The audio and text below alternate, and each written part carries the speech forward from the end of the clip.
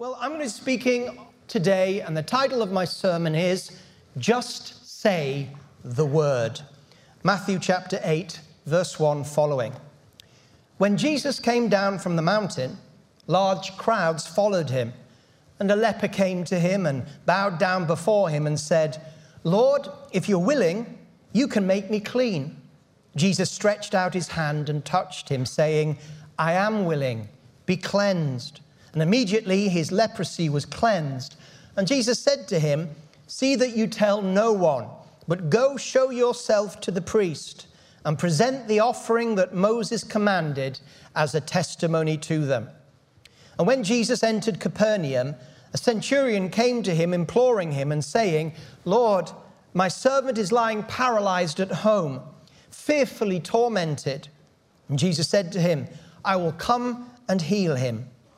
But the centurion said, "Lord, I'm not worthy for you to come under my roof, but just say the word, and my servant will be healed. For I also am a man under authority, with soldiers under me. And I say to this one, 'Go,' and he goes, and to another, 'Come,' and he comes, and to my slave, 'Do this,' and he does it."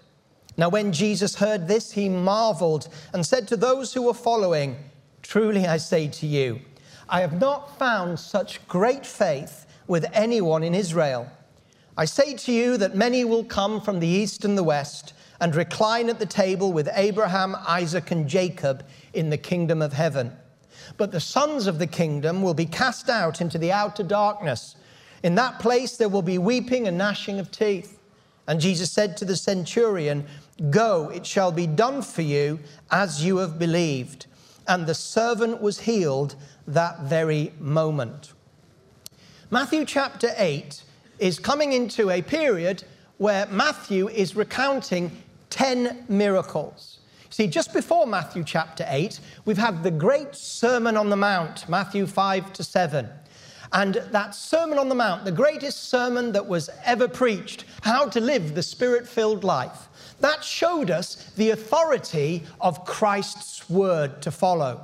So Jesus would say, "You have heard it said, but I say unto you." And they couldn't believe the note of authority with which Jesus spoke and taught. A pattern for Christian living, the authority of Jesus' word, Matthew 5 to 7.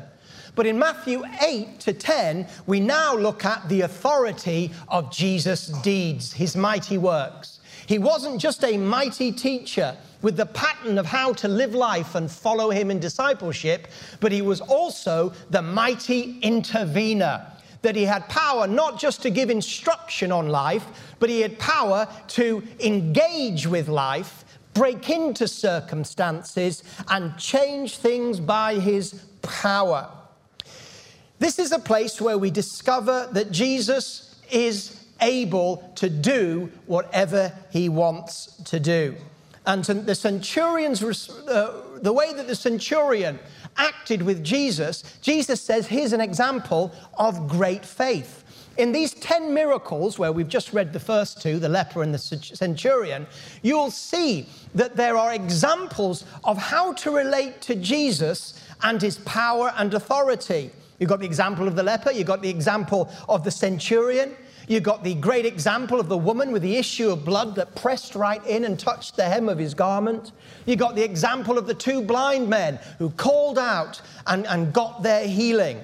So here in these passages, we're going to see the fact that Jesus is all powerful with all authority all of the time. But we're also in these two examples going to see how faith in who Jesus is and in faith in what he can do can cause divine interventions to take place in natural events. We'll start with the leper, but my main focus is the centurion, but we'll start with the leper. We see in this leper great faith in who Jesus is and what Jesus is able to do. You notice immediately because it says a leper came to him. It's just said that large crowds have followed Jesus, so they're all around him. His popularity is great. He's in crowds. And then this leper. A leper is not allowed by the Mosaic law to approach anyone. because of the contagiousness of leprosy. He would make them unclean. It was forbidden. He could have been killed by Mosaic law for daring to approach people. So the first thing is you see this leper, he is breaking boundaries to get to Jesus. There was something he'd understood about Jesus, that Jesus had the ability to heal him and change his circumstances. And so he presses in and he moves towards him. He then bows and said, Lord, if you are willing, you can make me clean. Now, I've heard preachers speak about the leper's faith and his question, if you are willing, you can make me clean, as if somehow the leper had a deficient faith. Because Jesus' response is, I am willing, be cleansed. And so I've heard preachers say, well, you see, this was the problem. The leper didn't realize that Jesus is always willing to heal all of the time. So the leper had a deficient faith. Not true. Because Jesus is not willing all of the time to heal. If he was, I wouldn't be standing before you 9 years a diabetic. So, this isn't a deficiency in his faith. No, rather, it speaks of a wholeness and a maturity of faith in Jesus. You see, he had total confidence that Jesus could heal him if he desired. But also, he came to him in submission. He wanted Christ's will to be done in his life, even if that meant that what he'd like Christ to do, he didn't. What I mean is, even if what he'd asked Jesus to do, if Jesus decided not to do, it was okay by him. So there was a note of, you can do this. I have total faith that you can heal me. That's why I've approached you. But it's your will. If you want at this moment in time to heal me, I know that you can. And Jesus responded and said to him, I want to, at this moment, be healed. And touched him. He himself broke the Mosaic code by touching a leper, and he was cleansed. Let me ask you a question. What do you think the leper would have done if Jesus had said, no, to heal you at this moment is not my will? What would he have done? Would he have gone away with bitterness? Would he have been angry? What would he have done in that moment? Then we come to the centurion. And here is another amazing example of interacting with the all-powerful Jesus. Like the leper, the centurion approaches Jesus. Like the leper, the centurion gets his attention and intercedes, prays, requests him to do something.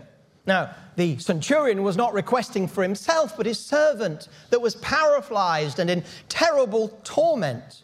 We have to think about who this centurion was. He wasn't just a soldier. He was a representative, a powerful representative of the authority and power of the Roman Empire, the greatest empire that the world had ever seen to that date. And this centurion was over around 100 men. And he had power and authority in that area to do what he wanted.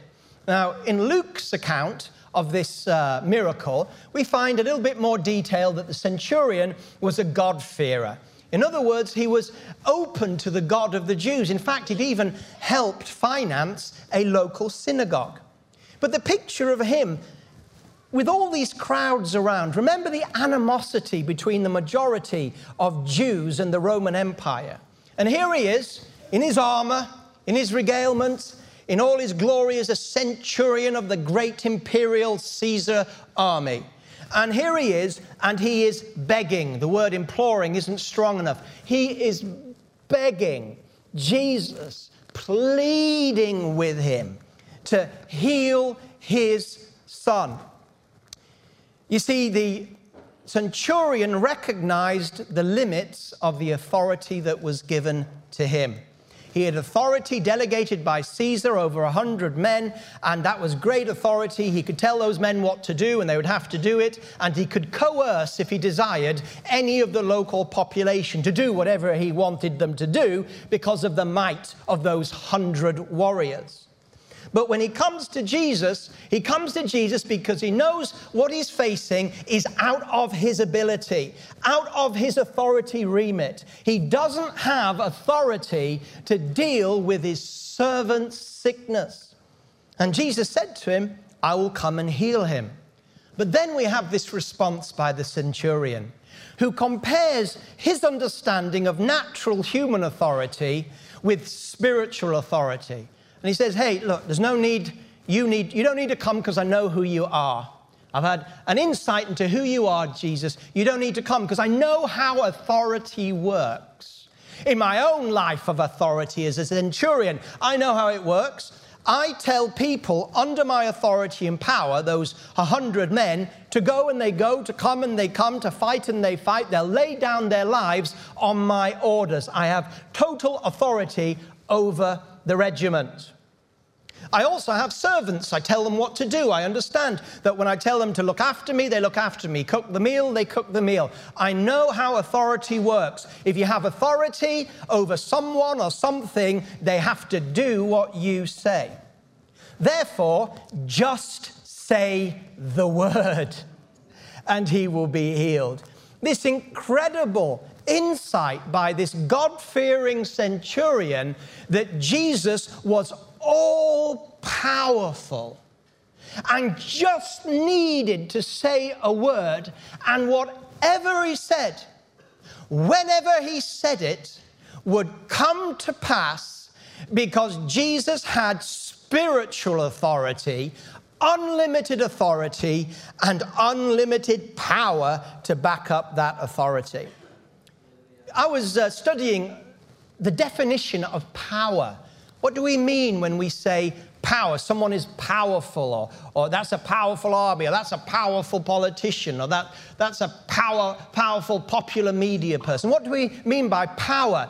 And the definition that I like best was when I was reading a book, and a professor said that the definition of power is this. The definition of power equals resources and motive. Power equals resources and motive. Motive means your reason for doing something. So in other words, if you have resources and a motive to do something with those resources, you are powerful. Think about this. Think about a political authority. Political authority has the resources of an army or a police force or tax inspectors to put their authority into practice. Sometimes you see nations that have political rulers and they have authority. Well, they don't really because they've got no power. The army's against them and causes a coup to happen. Or they can't raise the taxes because the tax officials are corrupt and not listening to the authority. And so it just dissolves their power. They don't have the resources to fulfill their motive or mandate in the political realm. I think about rich and influential financiers and bankers in the world. Well, they are rich and influential and can exert their will in many different arenas. Why? They have the resources of wealth. And so whatever they want to do with that wealth, their motive, resources plus motive equals power, they can. Or the movers and shakers of the world, those that are popularists, and behind them, they have an agenda, they have a manifesto. But where's their power come from? It's people power. They have a power base of people that are behind them. Resources, motive, power. But what is spiritual authority? You see, all these examples I've given you, it's temporal authority. And the resources that these men and women are using, it's temporary, and also these resources can run out. They're not ongoing, they're not unlimited, the resources that politicians or media people or bankers have, that there are limited resources to their power. But spiritual power is different, because Jesus is the Word who was God and is God. He is the Word that created the whole universe, that contains all the resources that there is, all the material resources, the energy resources, the wealth resources. All these things came from Jesus. And although the universe is absolutely huge, it'll blow our minds to think about it, it's still limited. But Jesus is unlimited in his resources because he comes with the resources of the Father in heaven. Your will be done on earth as it is in heaven. Jesus does not draw on the limited resources of human power. You know, some of the disciples said, come on, let's raise an army and defeat the Romans. And Jesus said, I've not come to use the resources of military might. I've not come to use the resources of political popularism. When he got so popular, what did he do? He withdrew from the crowds because he knew that his power and authority did not lie in his popularity, but in his obedience to the Father. So the centurion recognized, and so did the leper, by the way, that Jesus had not just the authority over all things, but the power to do whatever he wanted, whenever he wanted, however he wanted. This is what the centurion understood.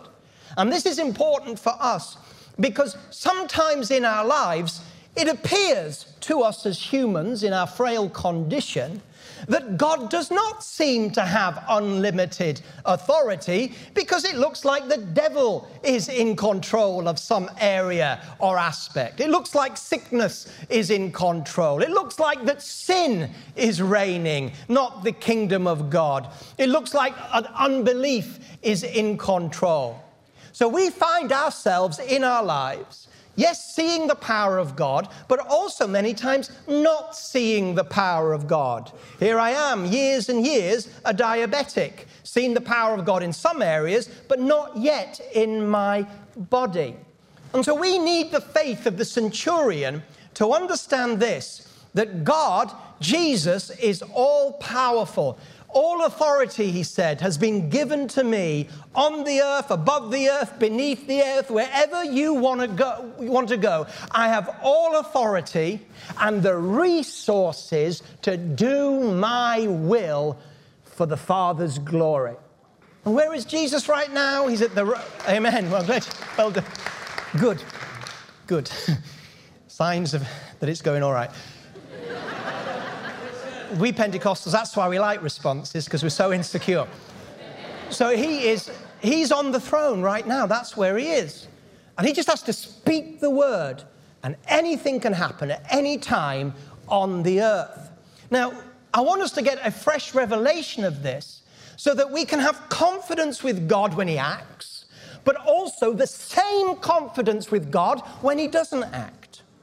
What if Jesus had said to the centurion, no? What would be his response? What if he'd come and said, heal my servant, and Jesus, he's not under the authority of that centurion. You can heal him. No, it's not my will to do that at this present moment. What would the centurion have done? I'll tell you what he wouldn't have done. He wouldn't have taken his sword, placed it to the neck of Jesus, and said, I think you're going to change your mind. Soldiers, bring him down to my house. And by the way, if you want to come out of my house alive, there's going to be a healed servant. What would that be? That would be an exertion, wouldn't it, of his authority and his human power to try and force Jesus to do his will. We have to be careful that we don't do that with the Lord sometimes. Try and get him over a barrel of guilt or something. Not that he'll be over it. Why won't you do this, God? You need to do it now. My time, my will be done, my intervention. And we rudely go to the Lord and tell him his business.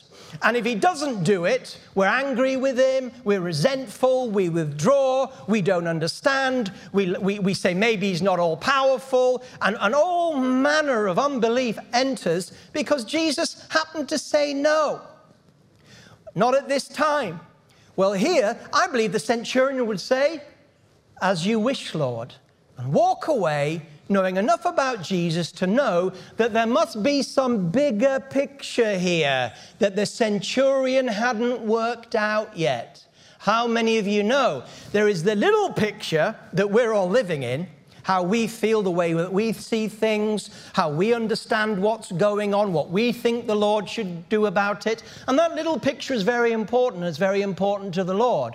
But you know there is a bigger picture, not just a bigger national picture, not just a bigger global picture, not just a bigger universal picture, but an eternal picture in which God the Son is working and saying the words of command. You see, Jesus is not an insecure Pentecostal preacher. He doesn't have to assert his power and demonstrate his power so that everybody knows that he's the man of power for the hour. Jesus never had to do that. He didn't have to display his power. When he touched the leper, he said, off you go. Go to the priest, he'll declare you medically healed, but don't tell anyone about it. If that happened to charismatics today and they touched a leper, there would be magazines, television programs, documentaries, and we better be careful that it would be all about the person who God used. It's a danger. It's a danger. Jesus didn't feel the need to display his power. Have you seen some of those nations? Often they're dictatorial nations or communist nations, and they love their parades. North Korea, another parade. Oh, I wonder what the parade's going to be today. It's the same as it was yesterday. They're getting out all their missiles. You have to guess which are real and which aren't. And they're going to parade them in front of the same army, and they're going to put them on the television. It's a show of might and power. Why are they doing that? Well, they're exhibiting how powerful they think they are. And that could be stemmed to some sort of insecurity complex. We really are powerful. Look, here's the parade. Jesus doesn't need to do that. And so when we approach Jesus, and note, these people approached Jesus. They weren't just sitting back saying, well, I guess the Lord knows where I am. If he wants to do something about the situation I'm in, I'll just wait. And if he wants to do something, he'll do something. No. What about the lepers, and there were many of them, that didn't approach Jesus like this leper? Did they get healed? Did they get a divine intervention? What about the other centurions or the other Roman soldiers or other officials of the Roman Empire with sickness and problems? Did they get healed from the Master? What about later on in these passages, the woman with the issue of blood pressed on in, right through the crowd, breaking every taboo of the time, touching the hem, power touching into her life, and she was healed. What about the Syrophoenician woman? She came and the disciples said, no, not today, he's busy. She brushed the disciples apart, spoke to Jesus, he ignored her. When she finally got in his face, he said it's not good to give bread to the dogs. She wouldn't give up because she knew he had power and authority, and she kept pressing in, and she said even the dogs get the crumbs. And Jesus was astonished, marveled at her faith. He marveled at the centurion's faith. In fact, this is the only time in Matthew's gospel that we find Jesus astonished. And it is astonished by the thinking and faith reasoning of this centurion. We could do a lot worse than start thinking like the centurion thinks, approaching God like the centurion approached Jesus, and being willing to believe God, whether he intervenes today or not, whether he says yes or no, we believe that he has all authority, all power. So if he's holding back on something, there's a bigger purpose that one day we'll say, thank God you didn't do it that day, Lord. I couldn't see it then, I see it now. How many have been in that position? I've been in that position. I've been in that position many years ago. There was a situation, a circumstance. It was all over. I mean, it was all over. And I sat on that bench just down the road here. There's a little park. I sat on that bench and said, it's done. It's finished. It's over. God didn't come through for me. And I thought he could have, but he didn't. And I went away. I was dejected. God had missed his moment. And yet 3 weeks, God had turned everything around. It was a lesson. You've had that lesson too. Trusting the Lord. Not sitting back and doing nothing, but approaching him. Both approached him. Interceding. pleading, knowing that he has the power, that if he just says the word, then the power will come with the word. Just say it, Lord. Recognition. But if he hasn't said the word, the same faith, the same respect, the same submission to authority, knowing that though I want you to, Lord, you have not yet, but I'm deepening my faith and understanding of who you are. If you refuse to say the word now, it's because you got a better word that will come. I trust you. I walk in it. You become strong in your faith. You're not just on a whimsical Christian journey, whereas if things happen good to you, Jesus is on his throne. If things all go pear-shaped, the devil's kicked Jesus off his throne. No, God is on his throne 100% of the time, with 100% of the power, 100% of the goodness, 100% of the love, 100% for you. Whatever happens, he is the sun at its zenith. It's noontime. Jesus is shining brightly. He never dims. Sometimes the cloud of circumstances passes over your life and it looks dark. But you know the sun is still shining as bright behind the cloud. And how many of you know the cloud will move, the sun remains? Just say the word. Just speak the word. But if not, there's a reason. That's why God wants us to press in like the centurion. God wants us to be like the Syrophoenician woman. God wants us to ask and keep asking. To knock and not knock once and then say, oh, well, nobody's home. But to keep knocking. Keep knocking because we know behind that door is the answer and his name is Jesus. Keep seeking. Not seek once and you didn't find and then withdraw into yourself. But keep seeking, keep knocking, keep asking, keep believing that your Father in heaven cares more about what you need than your Father on earth, who would not give you scorpion for bread. God knows what's best for you. God knows what's best for me. God will bring it to pass in his time, in his way. He will speak the word, but he loves his children to come to him because that's where we grow in relationship. I believe we've got some centurions in the house today. I believe we've got some lepers in the house today. I believe we've got some Syrophoenicians in the house today. I believe we've got some people with the issue of blood. I'm not talking about their condition, but I'm talking about their respect and understanding that the devil is not Lord, but Jesus is Lord. And Jesus is so Lord, he is so Lord that he can use the enemy to do his ultimate good. It's a strong meat this morning. It'll cause you to rise and to be strong. It'll cause you to be strong in the times of difficulty and darkness. You'll keep shining, you'll keep burning, you'll keep believing, you'll keep trusting. And often what God does in your life when he doesn't say the word is far more precious than when he does say the word. God could have given Abraham Isaac in a moment miracle.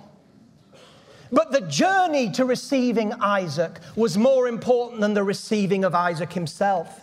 Why? Because it purified Abraham from trust issues he had with the Lord. He had his Ishmael. He gave his wife up twice. He had to learn to trust God because God had spoken what he was going to do, but he hadn't yet said the word and commanded it to take place. And in that gap between promise and command, a man was made who was the friend of God, mature in faith. And when God said, take your son and sacrifice him, Abraham said, I'll sacrifice him because you promised in my seed would be Isaac. He's not had any kids, so you'll just have to raise him from the dead. The maturity of faith.